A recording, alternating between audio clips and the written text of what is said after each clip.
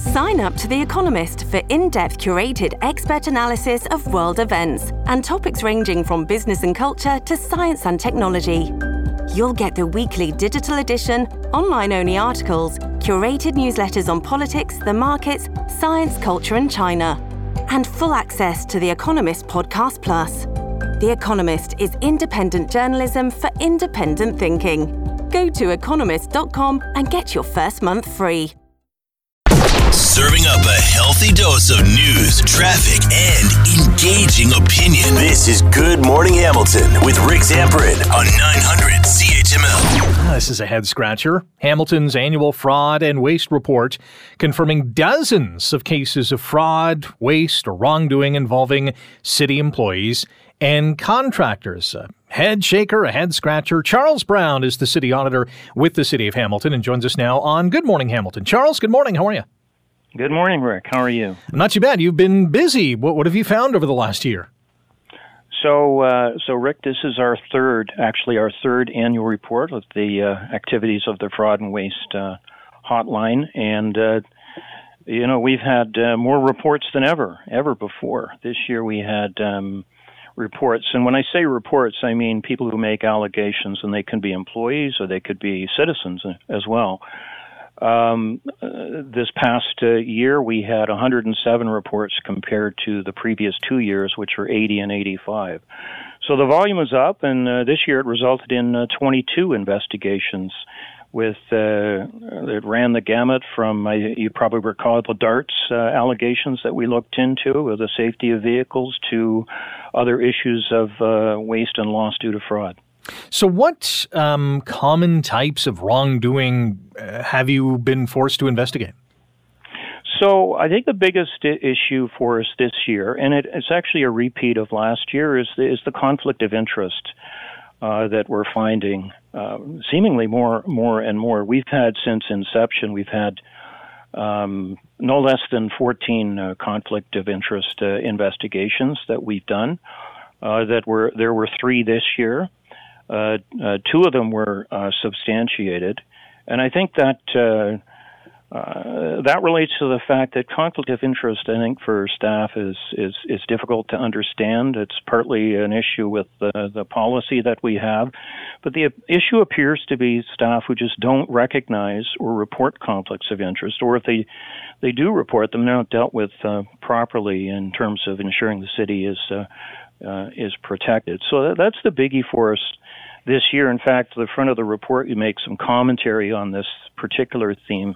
That we've reiterated the need for stronger mitigations of conflicts, kind of a repeat of the previous year.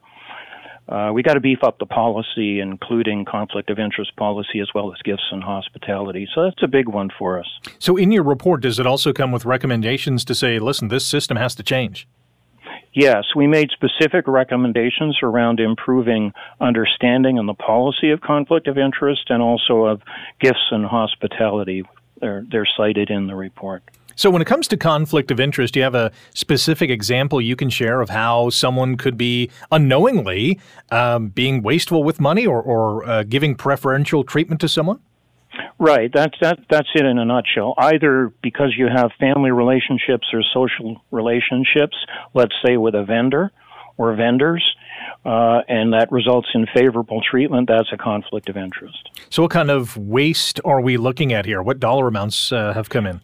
That's one of the ones that's difficult to quantify. As you probably saw in the report, we did estimate this past year, $718,000 in loss or waste that was associated with issues. That particular issue is very difficult to quantify, so it's actually not included in the total. Charles Brown is our guest on Good Morning Hamilton on 900 CHML. Mr. Brown is the city auditor with the City of Hamilton and just released the 3rd annual fraud and waste reports that confirms many cases of fraud, waste, wrongdoing involving city employees and contractors. You mentioned this year being the all-time highest in terms of the number of allegations you received. Does that prove that this system is working, this hotline is working?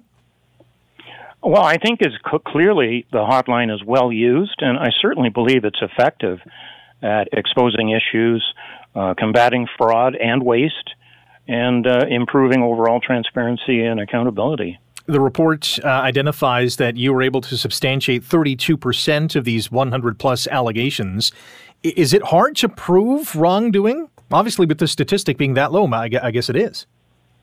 Yeah, it's actually quite high. If you look at Ottawa's substantiation rate and Toronto is 17% substantiation and Ottawa is 26%. Now, they do have considerably more higher volume. Just to cite one, for example, Ottawa has 575 reports every year that they deal with. Wow. That's quite a bit. There are obviously severe penalties here. A couple of people have lost their jobs. Others have been either forced to resign or retire.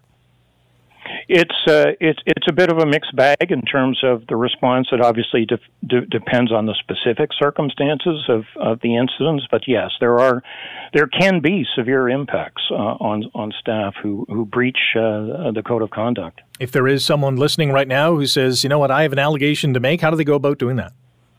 So you can the best thing is to go to our website.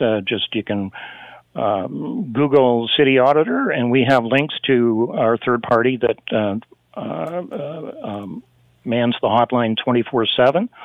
Or you either by phone, or the best thing is probably to go online and file a report online.